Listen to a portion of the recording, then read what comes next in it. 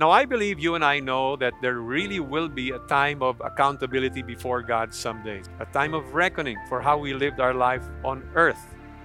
But perhaps many of us don't realize that that time of reckoning, that time of accountability will include the words that we chose to speak and the words that we chose to withhold.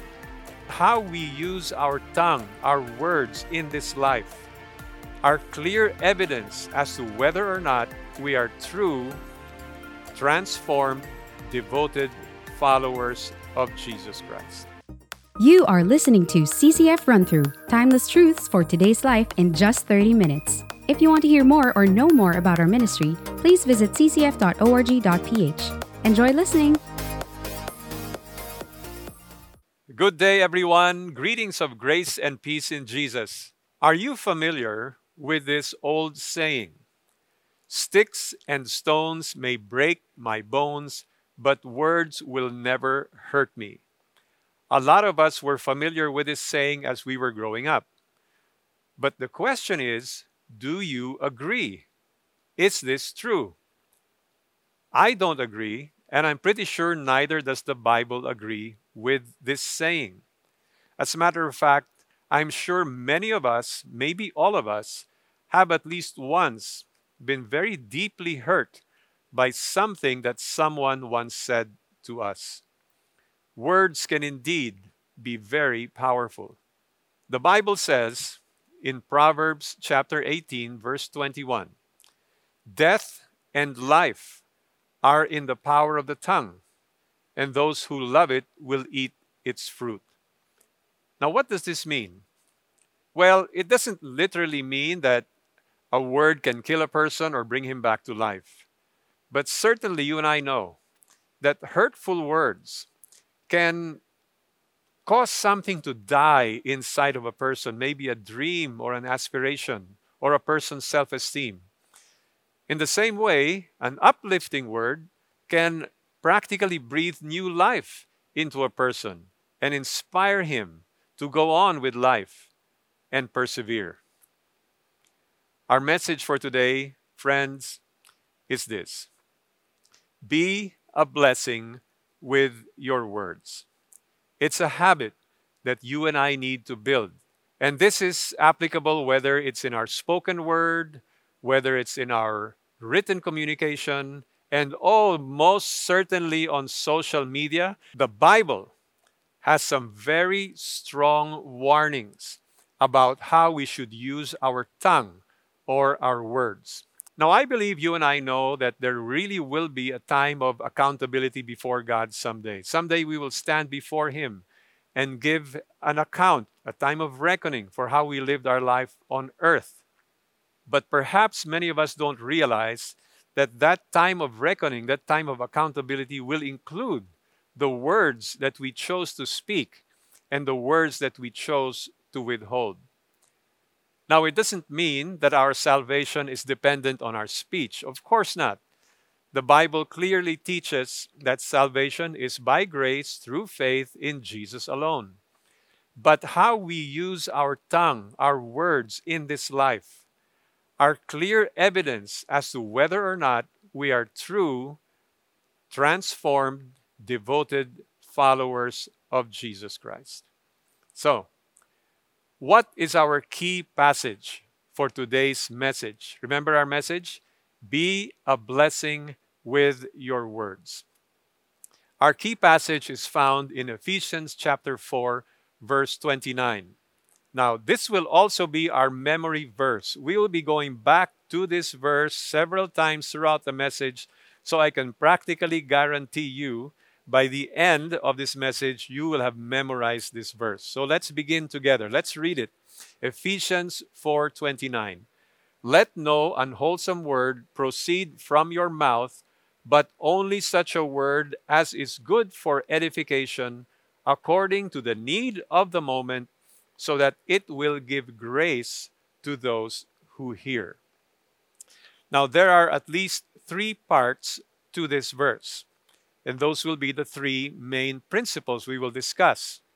So, how to be a blessing with your words?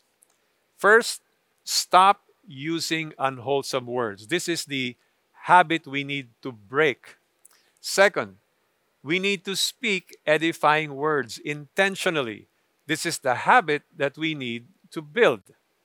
And finally, serve others' needs with your words. This is the intention, the objective of why we want to be a blessing with our words. So let's begin with the first principle: stop using unwholesome words. Back to our key verse.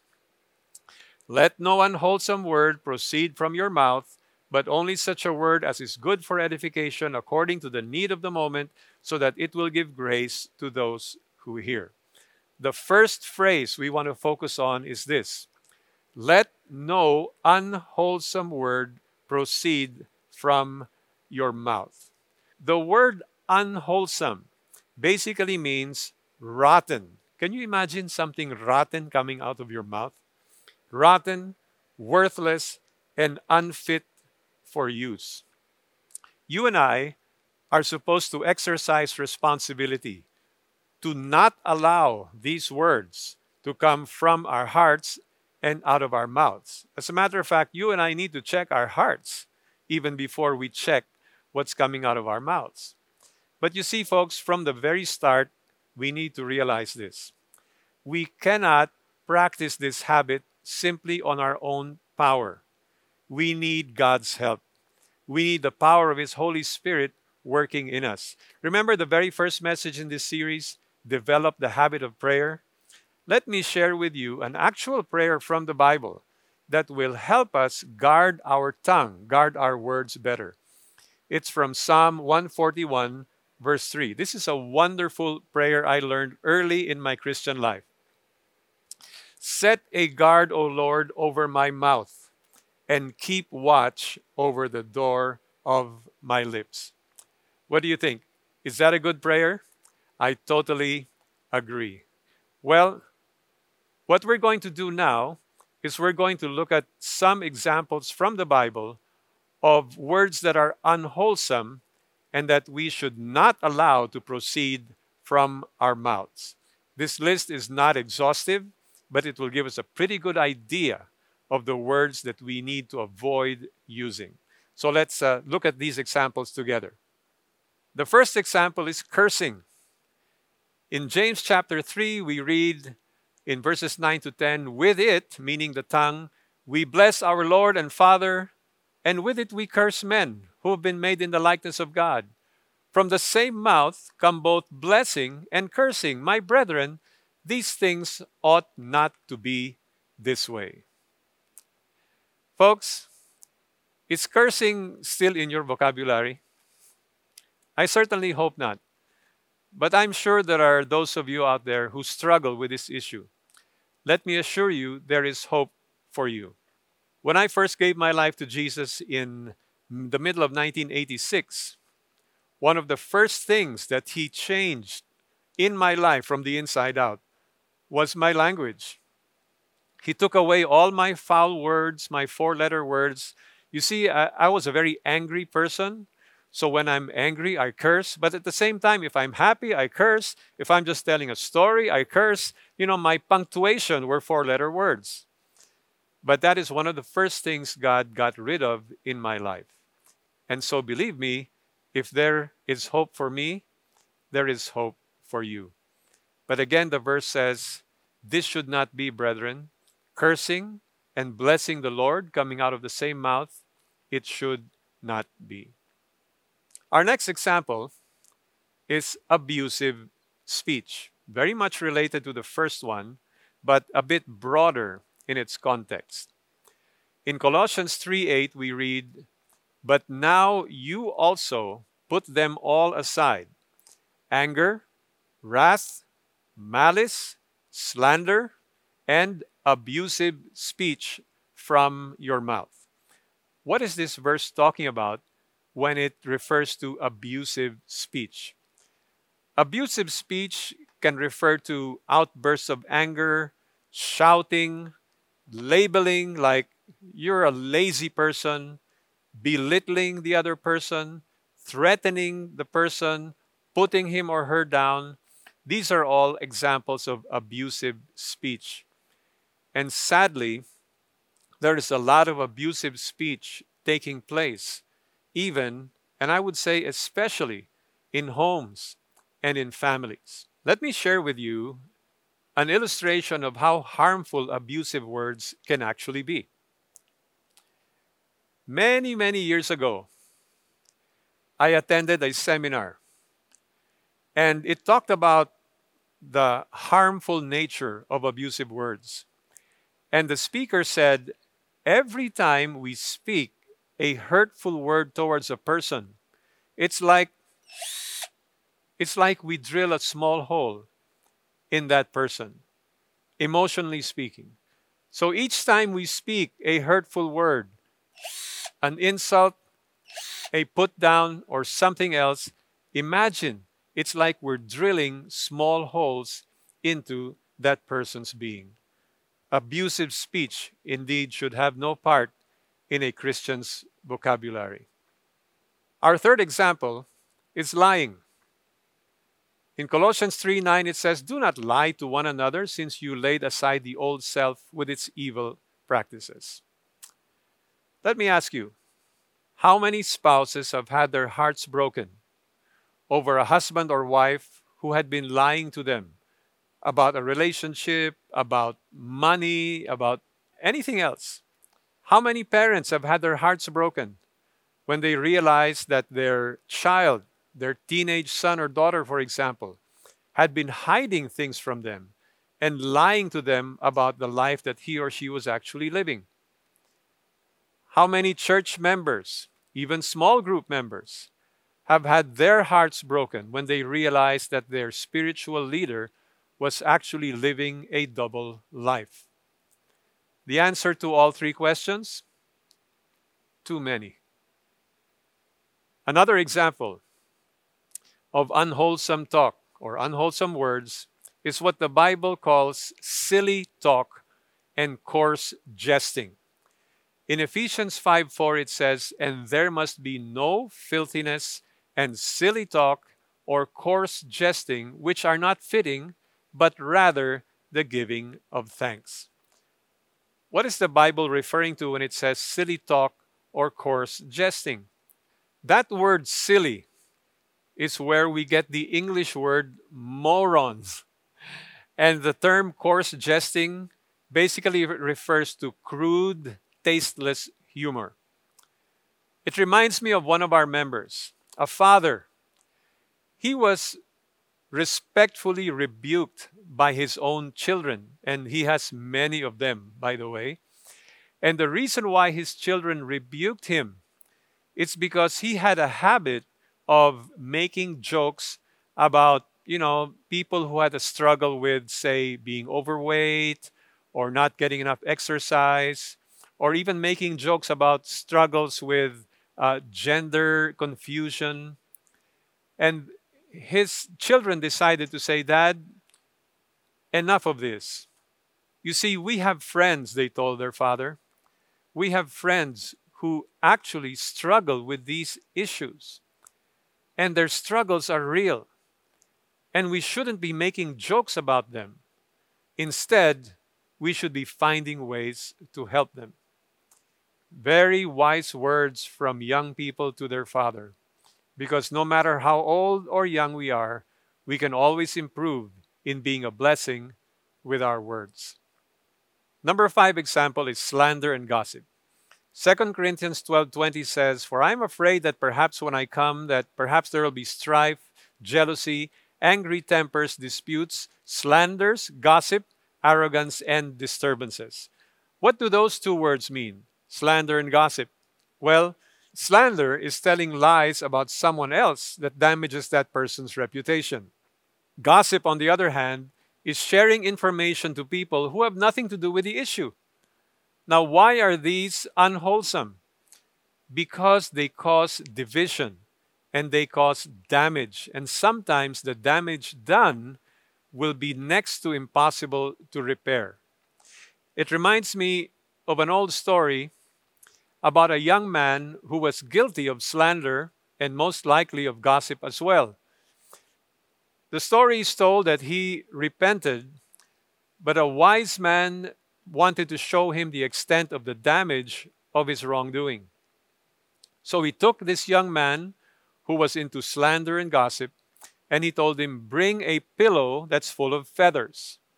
And so he brought him to a very high place, and he said, "Take the feathers from the pillow and scatter the feathers into the wind," which the young man did. And then the wise man said, "Now I want you to go after all of those feathers and pick them up one by one." And the young man said, "Sir, I think that's impossible." And the whole point was, when we are guilty of slander and gossip, many times the negative impact can be irreversible. So, folks, what is our message today? Be a blessing with your words. And we said that there are three parts. We now come to the second part, which is to speak edifying words. Back to our memory verse, but I'll just focus on the phrase that's relevant to this next principle. But only such a word as is good for edification. In other words, we're not just to stop unwholesome words from coming out of our mouths. We need to be intentional in thinking, what edifying words can I say to this person? And the word edification means the act of building. Hence, the synonym for building is edifice. How do we now make the transition from stopping unwholesome words to speaking edifying words? Again, as I said earlier, we cannot do it simply by our own power. We need to pray.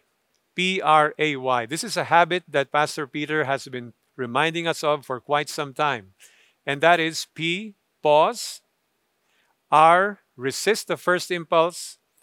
A is to ask the Holy Spirit to fill you. And Y is yield to the Holy Spirit's control. And when we do this, we will be ready to speak edifying words. What are some examples of edifying words in the Bible? Okay, let's begin with the most obvious one, encouragement. 1 Thessalonians 5:11 says, "Therefore encourage one another and build up one another, just as you also are doing." So the whole idea of the word encourage is to come alongside a person, to help him. It's the same word that describes the Holy Spirit. One verse that tells us how powerful encouragement can be is found in Proverbs 16:24. It says, "Pleasant words are a honeycomb, sweet to the soul, and healing to the bones." How does this work? Folks, in my first few weeks of my recovery from COVID last year, not to mention the loss of my wife to the same disease, I was in constant medical consultation with my doctor, who happens to be from CCF and also from our small group. And so this doctor would monitor my condition, monitor the medicines I was taking, the progress I was making, and so forth. But at one point, I believe the doctor sensed that I was losing my spark for life. I was losing my desire to persevere. And so she paused from our medical conversation, and she just said to me something very simple. She said, "Be patient with yourself as you recover. God has a plan for your life. He has things for you to do and people for you to minister to." Man, I tell you, those words went a long, long way. Encouraging words. In Hebrews chapter 10, verse 25, it tells us where we can find a source of such encouragement. It says, "Not forsaking our own assembling together, as is the habit of some, but encouraging one another, and all the more as you see the day drawing near." My friends, in our small groups, and certainly in our families, we should be sources of encouraging words towards one another. Second example in the Bible of edifying words is speaking the truth in love. Ephesians 4:15 says, "But speaking the truth in love, we are to grow up in all aspects into Him who is the head, even Christ."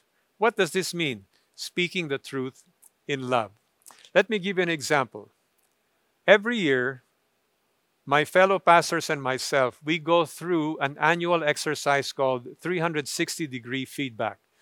This is an opportunity for our fellow pastors, our family members, people we work with, even members in our small group to give honest, candid feedback about our strengths, but more importantly, our areas for improvement.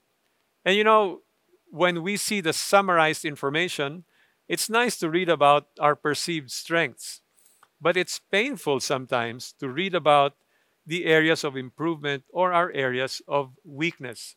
But we need to hear these things because they help to build us up.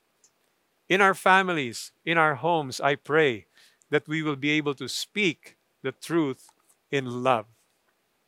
Proverbs 15, verse 1 says, "A gentle answer turns away wrath, but a harsh word stirs up anger." A gentle answer turns away wrath. How does this work, especially at home?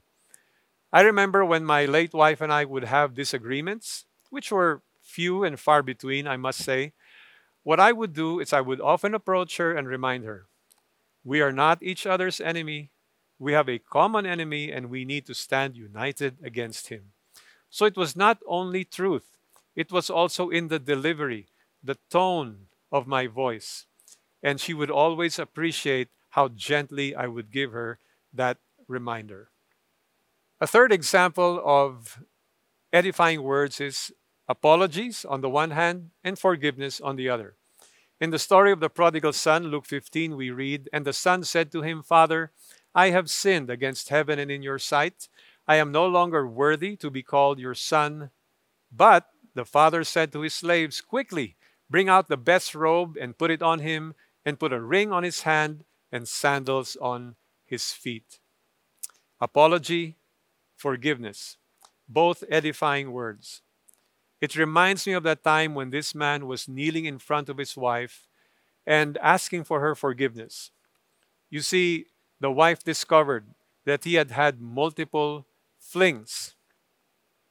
And this man actually didn't even expect his wife to forgive him. But you see, this woman had become a follower of Jesus not long prior to this incident. And so she forgave him with a very gentle voice, with unconditional love, and this paved the way for this man to himself become a follower of Jesus. Another example of edifying words is prayer. In Numbers 6:24-26, it says, "The Lord bless you and keep you. The Lord make his face shine upon you and be gracious to you. The Lord lift up his countenance on you and give you peace." My children and I are in very constant communication almost every day. But many times the way we end our conversation is in prayer. It is my privilege to bless them in prayer. And I know that they're very happy to receive that blessing. Another example is a couple of weeks ago, one of our members sent me this very unexpected text message which truly blessed my heart, and it had to do with prayer.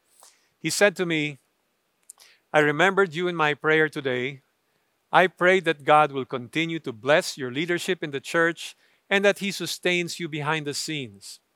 I pray that God will continue to expand your borders and that he will protect you from the traps of the enemy.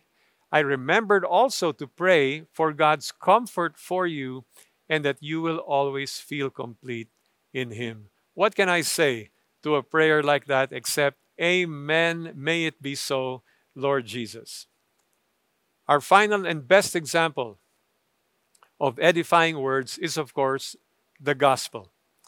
In John chapter 6, verse 68, Simon Peter answered Jesus, "Lord, to whom shall we go? You have the words of eternal life."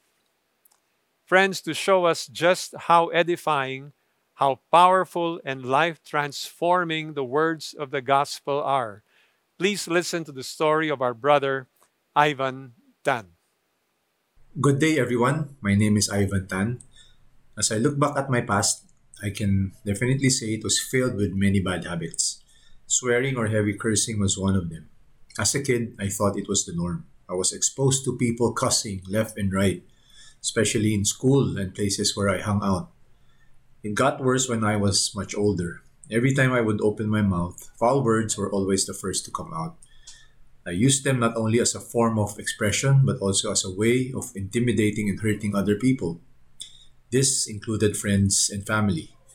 I had total disregard for who I was talking to, where I was, or what occasion I was in.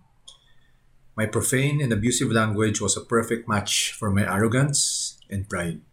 Nobody tried to correct me. Maybe I would not have listened anyway because I was full of myself. I feared no one and had this belief that I could do and say whatever I wanted. I was always on attack mode. At the same time, I was living recklessly. I was into drugs, womanizing, and out of control.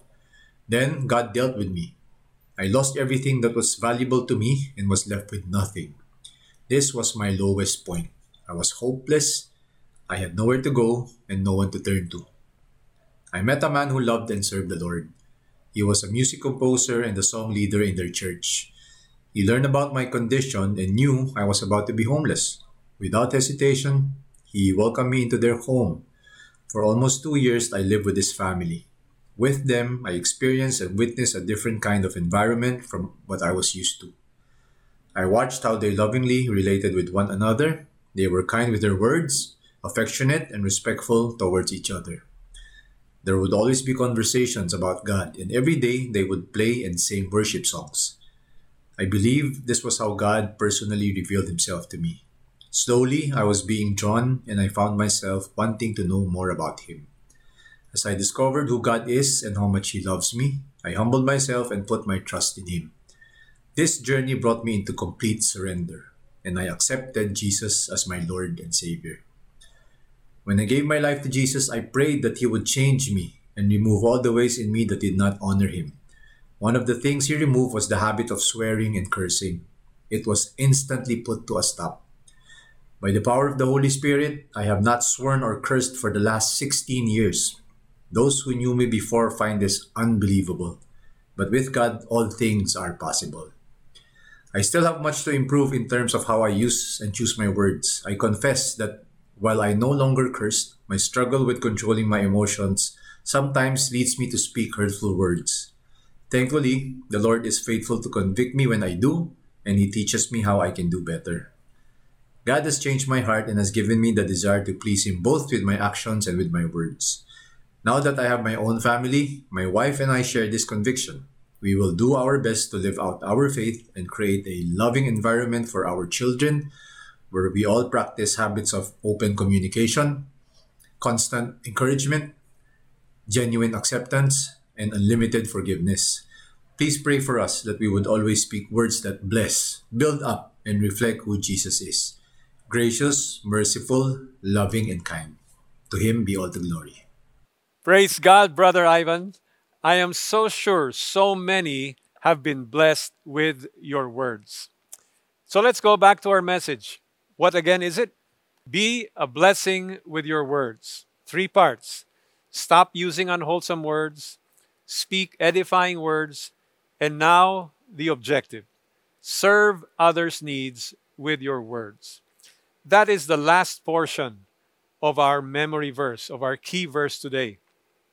It says, according to the need of the moment, so that it will give grace to those who hear. And the word grace here means leaning toward the other person to give them benefit. Folks, as we end our message, I'd like to tell you that the best example of a person who speaks words to bless according to the need of the moment, to give grace to the one who hears, is none other than Jesus himself. Let me give you just a few quick examples as we wrap up.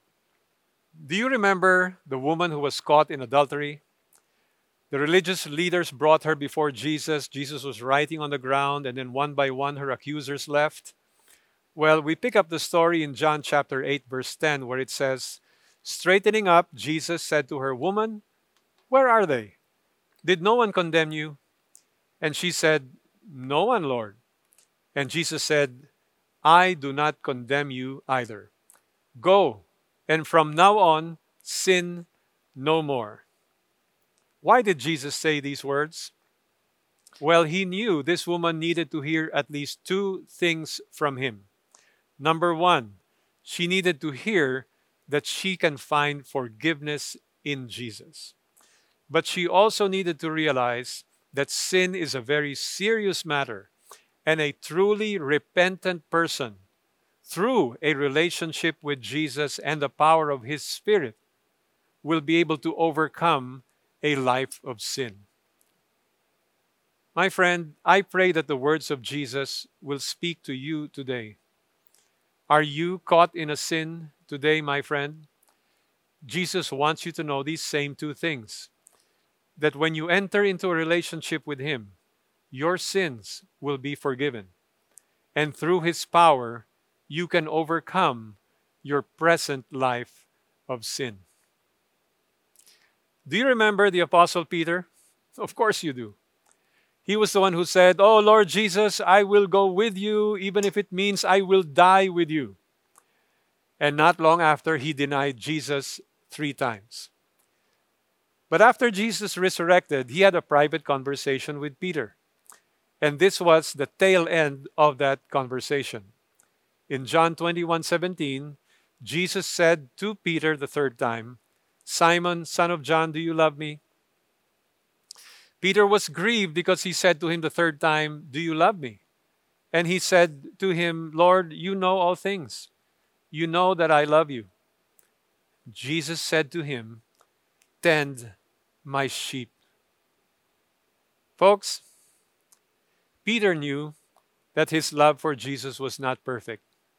But that day, Peter needed to hear that Jesus still wanted him on his team, and that Jesus still had something for him to do, that he could still be useful for the kingdom of God.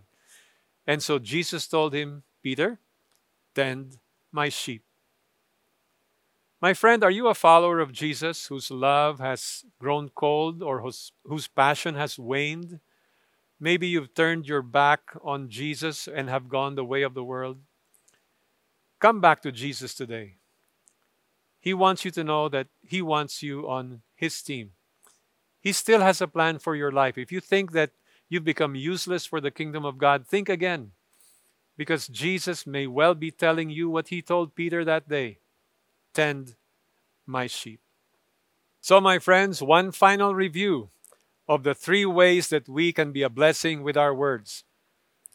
Number 1, we stop using unwholesome words, we speak edifying words, and we seek to serve others' needs with our words. But you know what, folks? We've said this earlier in the message.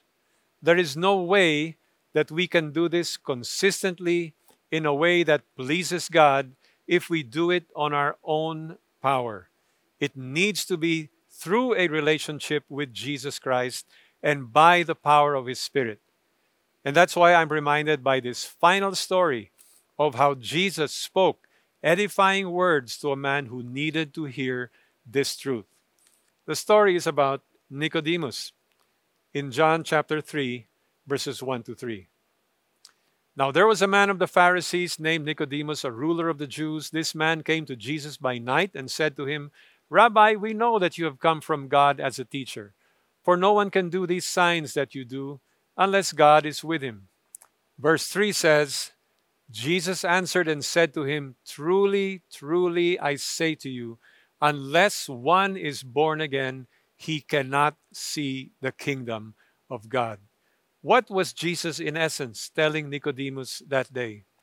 Nicodemus was a man who prided himself in his religion, in his own morality. But Jesus is saying, you cannot live a God-pleasing life on your own power. You need to have a relationship with me. You need to have me change you and transform you from the inside out. That is the meaning of being born again. Being born again is not a religion. It is the result, the transformation that takes place when a person fully surrenders himself to Jesus as Lord and Savior. My friend, if you want to be a blessing with your words, if you want to be a blessing with your life to others, If you want to truly represent Jesus on this earth, you need to first be in a relationship with Him. If you haven't done that yet, if you haven't surrendered to Jesus to make Him your Lord and Savior, don't do it tomorrow. Do it right now. As a matter of fact, let me bless you by praying in your behalf. Will you tell Jesus something like this? Come on, pray with me and say, Lord Jesus, I thank you for your love for me. I thank you for speaking the truth so clearly that I cannot live out this life of blessing people with my words purely on my own power. You want me, first of all, to have a relationship with you. And so, Lord Jesus, today I give you my life. I surrender to you myself, my entire being. I open my heart and I receive you as my Lord and Savior. Now, Jesus, change me from the inside out, my heart, my mind, and of course, my words. Help me to represent you well and to be a blessing to others through all the things that I do, especially with my words. Dear Jesus, from this day forward, I belong to you. Thank you for loving me. Thank you for promising that you will never leave me nor forsake me. I give you back the honor, the glory, and the thanksgiving. In your name, Jesus, I pray. Amen and amen.